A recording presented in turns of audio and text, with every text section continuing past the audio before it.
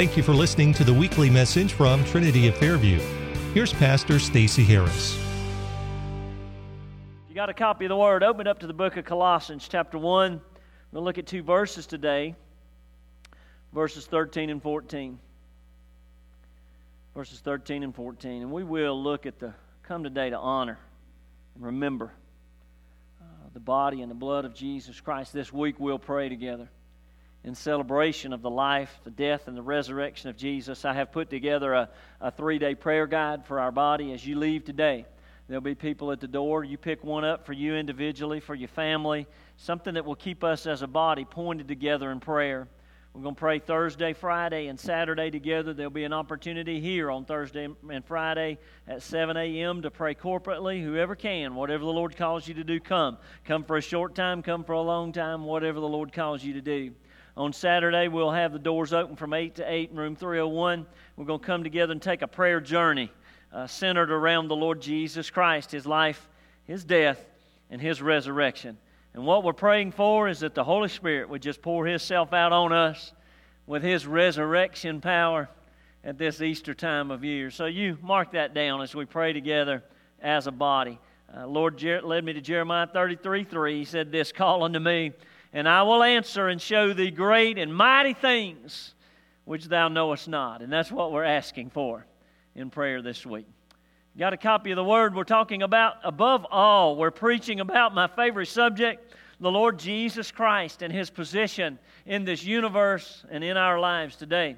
Above all is where He is at. The teaching of the book of Colossians concerning Jesus Christ is essentially that. One writer said it this way: He is the sum of all spiritual things. It's all Jesus Christ. If you put them all together, it's Him. He's above everything in that realm. Especially chapter 1 of the book, which we've been milking very heavily. Above all means this: preeminent, incomparable, absolutely supreme. We're saying that Christ is unique, that there is nobody else like Him. How many of y'all have found in your life that there's just nobody like the Lord Jesus Christ? Hadn't you found that? Man, praise be unto God. He's unique. We're saying that He's undeniable. Man, we might debate it. We might even deny that He even exists. Well, let me let you in on something. That doesn't change the facts at all. He still is who He said He was, and He always shall be, in spite of my opinion of Him. We're saying that He's unrivaled. That means that nobody else has a chance in this world of even approaching who He is and dethroning Him from His position in which He sits. We've seen this nature in the life of the Christian so far. We've seen that Jesus Christ must be above all in the heart and the hope of the Christian. Why in the heart? Because He's done what no one else could for you. Why in our hopes? Why in our earnest expectations? Because He can do what no one else can do for you. There are things you need done in your life, let me tell you today, that nobody but Jesus can do for you. There are things that you're going to have done in the future. And let me tell you, there's nobody but the Lord Jesus Christ going to be able to do those things for you. So He needs to be above all in all of our hopes. Hopes are not wishful thinking. It's not just, man, I just hope this happened. And the word hope means my earnest expectation. It means that this is going to happen. Just stand there and watch it come to pass. I'm certain of it. And man, I'm trusting Jesus Christ for all my tomorrows. How many of y'all today could give Him a praise and say that trust is rightly placed, that you trust Him with all that's coming in your life down the road? We need to put Him above all in our hearts and in our hopes. Secondly, not only in the Christian does He need to be above all. Paul says He is above all in creation. We learned that all things are by Him. If you want to know who made this earth, it was Jesus Christ of Nazareth. All things are by Him. All things are for Him. Why did He make it? Well, He made it for His glory. He made it for His honor, and He made it for His praise. We see also that all things are after Him, that He was here before anything. He was first. We see that all things are dependent on Him. We learn that by Him all things consist. He is above all, supremely sits on the throne of this universe. Its operation depends completely on Him today. Today I want to introduce this thought, and we're going to spend a couple of weeks here, especially wrapped right around Easter. We want to consider this thought that He is above all in salvation. That He is above all in salvation. You know, the disciples in Acts chapter 4, when they were arrested there, Peter and John, and they castigated them and told them, don't be talking about this Jesus again. They made a statement in their rebuttal, and it reads this way. It says, there is no other hope for salvation. There is no other name through which. There is no one else that we can count on. There is salvation in and through no one else, for there is no other name under heaven given among men by which we must be saved. How many of y'all know that salvation is caught up in one person and one person alone? It's caught up in Jesus Christ of Nazareth. If I get to glory, and I expect to one of these days, it's going to be by way of the cross of Calvary and the life and the work of Jesus Christ, the only begotten of God. We'll get there, not by our effort or not by our earnestness. The only way we'll get there is by the way that we've sung today, by the precious blood of the Lamb of God, without blemish and without spot. Isn't it well said? Behold, the Lamb of God who does what? Who takes away the sin of the world. How many of y'all are trusting in Him today to take away your sin and deliver you and save you, not just temporally, but eternally? Praise be unto God. We must trust in Him. He is above all in salvation. Colossians 1:13 and 14 begins our thoughts in these processes, and it echoes the statement that these two bold men made in Acts. It reads this way. Who? That means Jesus.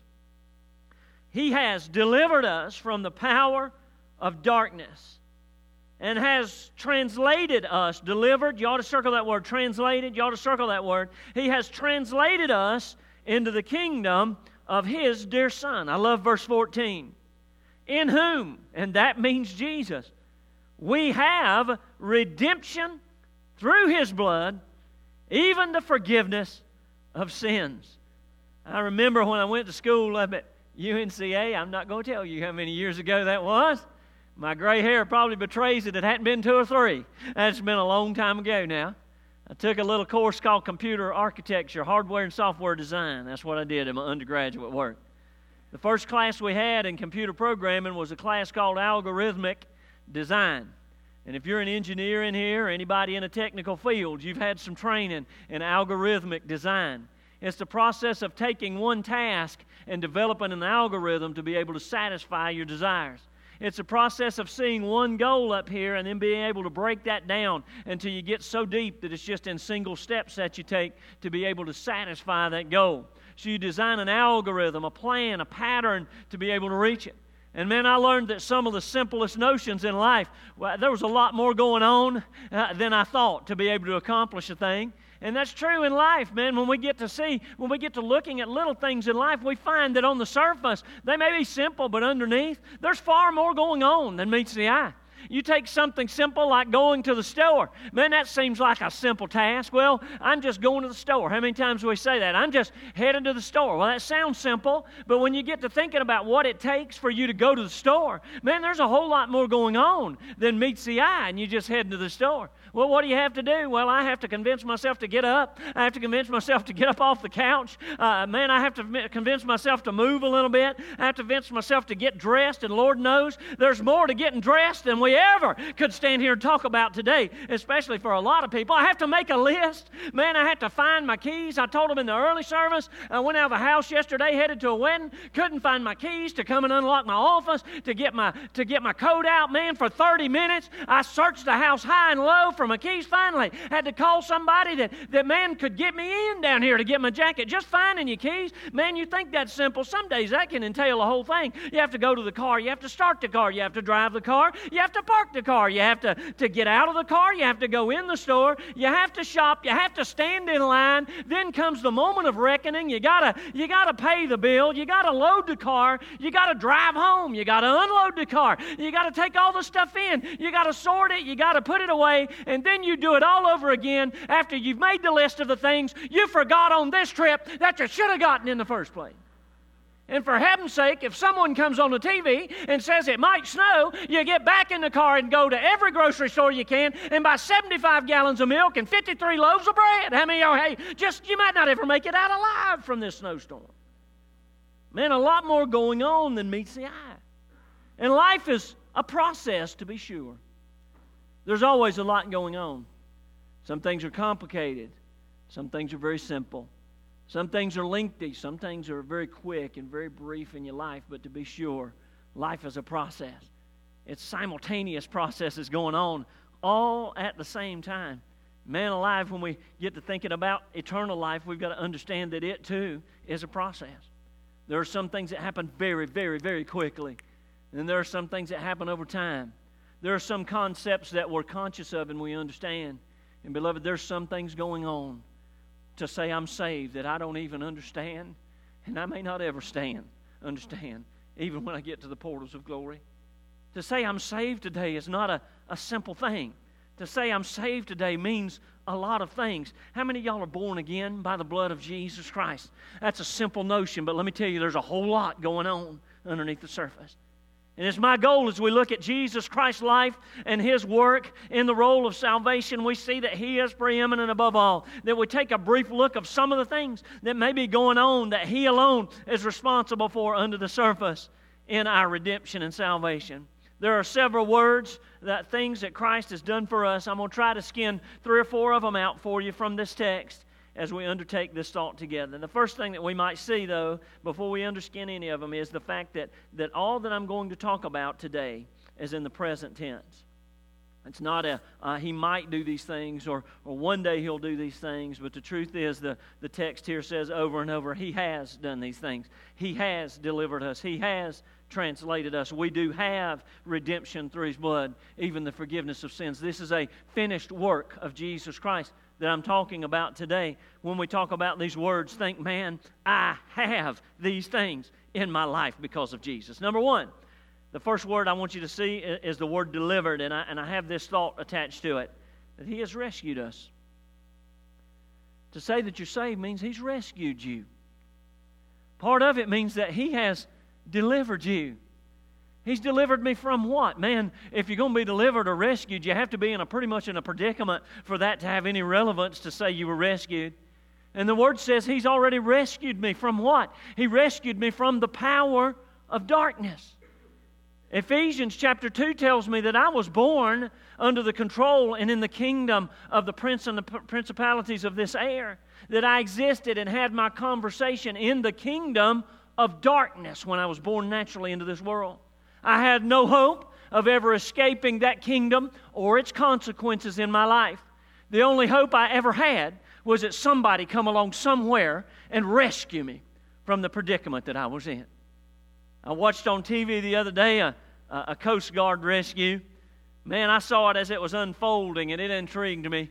What a world that we live in. You know, you would have had to heard about it a couple days later if you were lucky, or maybe seen a photograph somebody snapped of what was going on. But I was able to watch this almost as it was unfolding on the news. And it was a ship out in a rough and tumbling sea in a storm.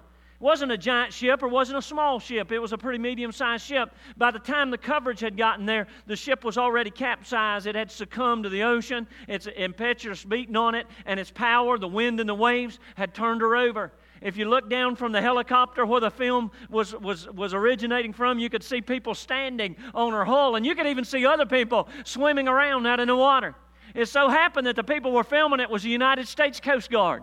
And there they were, and I watched as person after person sent line after line down there, and they took those people off of that hull, and they hauled them up into that helicopter, and they took them to safety. Some of those men and women were actually jumping themselves into that rough and raucous sea just to make sure that those individuals who were there had every chance they could to live through this ordeal. Man, I watched, and I watched in awe. I thought about how much they had to practice, how much they had to be prepared for such a moment. It was what they had decided to do with their lives. There was one interview that was particularly telling at the end of it. I'm going to try to put it back in his words as best I can. They were interviewing a man sitting there, cold, tattered, worn, glad to be alive, and he uttered something like this. He said, "These brave men and women have taught me today," this is what caught my hearing, "the meaning of the word rescue in a different way." He said essentially we were dead. We had no hope of living through this experience apart from the efforts of these good men and women. He said we thank them. We owe them our very lives. They willingly risked their own lives to save ours. They delivered us today from the jaws of death itself. And you see, that's akin to what Jesus Christ has done for us.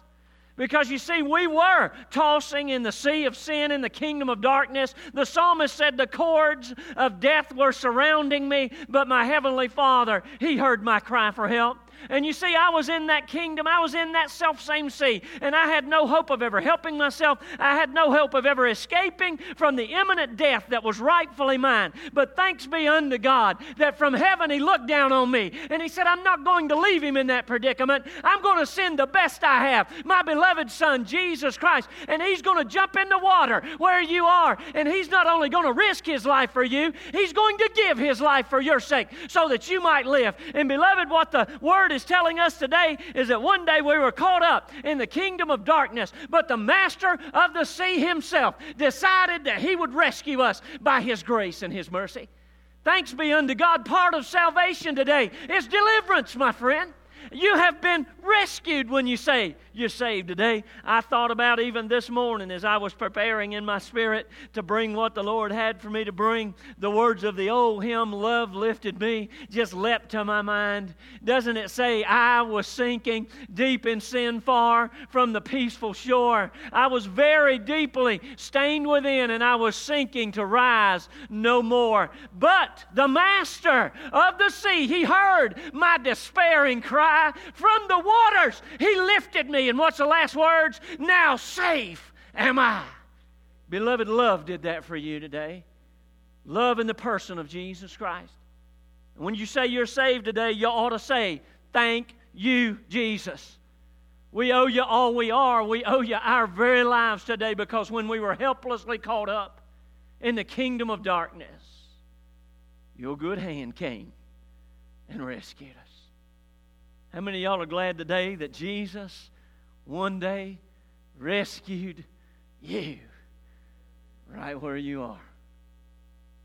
Amen. The second word I want us to see, not only has He rescued us, that's what's meant by salvation, that's part of it. It's going on underneath the current. He has done that. We also see that He has relocated us. I like that.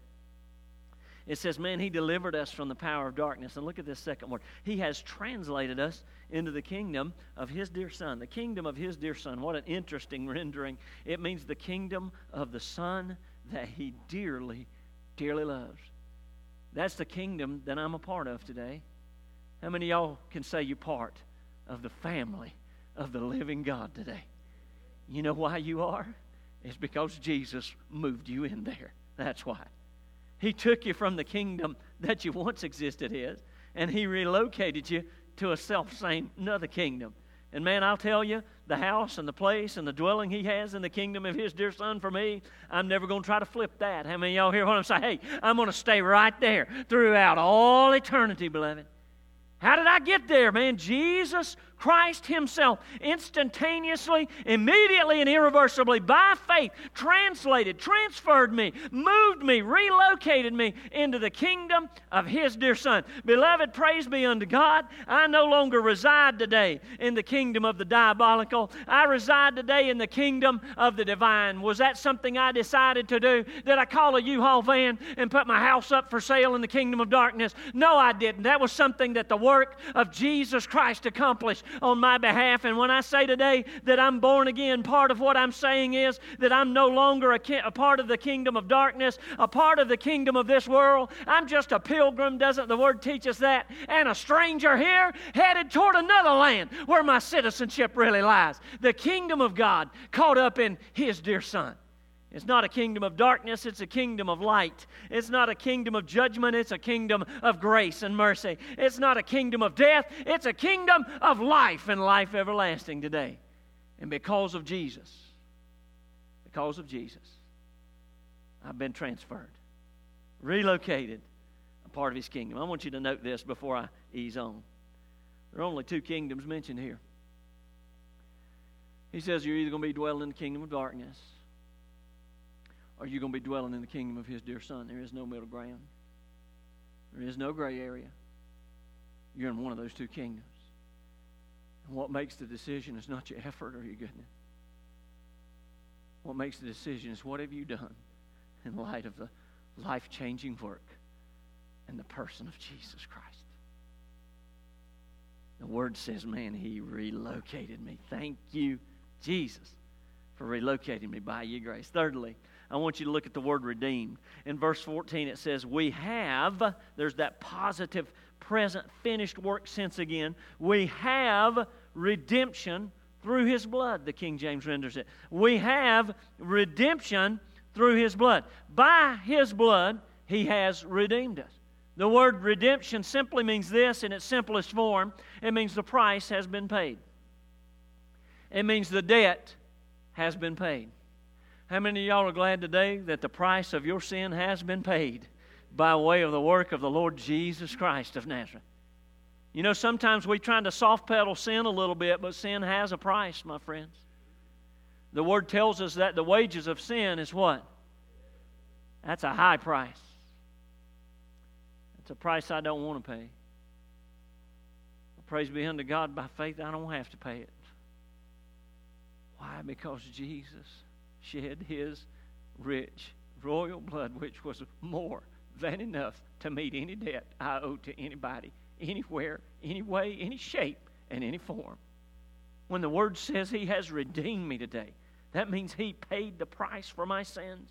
The Word teaches us clearly, well, there is no death, there is no shedding of blood, there is no remission of sins. Salvation, beloved, today is a legal, logical transaction. You see, sin had a price, and it had to be paid. God didn't just simply forget sin. God didn't just simply wink at sin. God Himself paid the price for our sins. I read a story of a lady who was headed to a doctor for a series of treatments. She was rather ill. She spent many office visits, took many treatments, took much advice from him, many courses of medication, many procedures he performed on her to help bring healing into her body. During this time, she began to talk to him about what it meant to know the Lord and what it meant, as we say, to be born again or to be saved or to have a relationship with God. And the doctor stuck to his guns the whole time, and he would tell her over and over, listen, here's what it means. Here's how you come to know the Lord. Here's what it means to be saved. You just tell the Lord you're sorry. You say, look, I know I've troubled you a lot, and the actions of my life have caused you much trouble and much problem. I know that you've had to spend a lot of time on me, and Lord, I realize that, and I'm very sorry for that time you've had to spend on me, and I'm sorry for that, and as best I can, I'm never going to disappoint you again. And he said, if you do that, He'll just let that sin go and He won't hold it against you anymore. Well, this lady talked to him, and she found a way to kind of illustrate her position on it. When the bill came to her house, she took it to the doctor's office with her, and with her head bowed low, she said, sir, I appreciate all you've done for me. This bill is much too high for me to pay. I don't have the resources and never shall. If I live another 30 years, I never shall be able to repay you for what you've given me. She said, I'm sorry for the trouble that I've caused you. I know that you spent many hours attending to me. I know that you've gone out of your way many times, and I'm really sorry for all the trouble that I've caused you. Here is what I can say. I promise you that I'm going to do my best never to do that again to you. And she handed him the bill and said, so far as I'm concerned, in your point of view, that takes care of the bill that I owe you. And what did he say? Oh, no, wait a minute now. We got to work out some financing options somewhere here. Somebody's got to pay this bill. Well, let me tell you, God said He must be just and the justifier of those who trust in Him. And beloved, it wasn't that God just winked at our sin. It wasn't that God just set it aside somewhere. No, the price had to be paid. And beloved, it was paid by the holy, only begotten Son of God when He shed His rich, royal blood on Calvary's cross for you and for me. And today we ought to thank the Lord. To say that we're saved means the price has been paid. How many of y'all today, by a hand clap, you ought to, would say, thank you, Jesus, for paying the price for my sin once and for all on the cross of Calvary. He's worth that glory, worth that honor, and worth that praise. Last word I want you to see, salvation. When I say I have salvation, it also means that through Jesus He has brought relief to me. He's brought relief to me. I love this last word. It says, in Him we have redemption through His blood. And this last little phrase, it says in the King James, even, think of it, even the forgiveness of sins. And we all need that. Why? Because we know who we are. We know where we've been. Listen, you don't have to tell me who I am. I get up and look at it every morning in the mirror. I know myself too well. And I understand that apart from God, no good thing dwells in me. In my flesh, doesn't the Word say, dwelleth no good thing, not some good thing or a little goodness. It says, in my flesh dwelleth no good thing. I know the things I've done, and yes, Jesus has paid the price, and I have trusted Him for that in my life. But I needed something more. I needed some relief in this. And you see, forgiveness means this, that He took our sins, and I love the way one writer rendered it. He said He sent them away from us. He sent away your sin. He took your sin and your shame away from you. He took that guilt that the enemy would like to throw on your back all the time to tell you how much you failed the Lord and how horrible a person you are and the thoughts that you shouldn't have had and the things that you shouldn't have done. I relate to Paul when he says this, my sin is ever before me. And I'm here to tell you that the Lord Jesus Christ didn't die in your place so you could still carry the weight of sin around with you on this planet. He died to bring you some relief, beloved. Because of the life and work of Jesus Christ today, I don't have to walk around here guilty. I don't have to walk around here beaten down. I can walk around here in the freedom and the joy that a relationship with Him brings into my life. I can walk around here sure that the price for my sin has been paid and sure that it'll never come back to me again, understanding that He who has paid the price for me has not only paid the price for my sin, He has set me free from the effects of my sin in my life. He has set me free from it. In reality, He's put me in a place where my sin just no longer exists before Him. I think about this. I heard one preacher that just stirred my heart and stirred my soul when he said it this way, and I've never forgot it. He said, I picture the enemy of my soul at the throne of the living God today accusing me. I picture him standing there saying, God, look at Stacy down there. Look at him. Look what he just did today. Look how miserably. You call him one of your sons.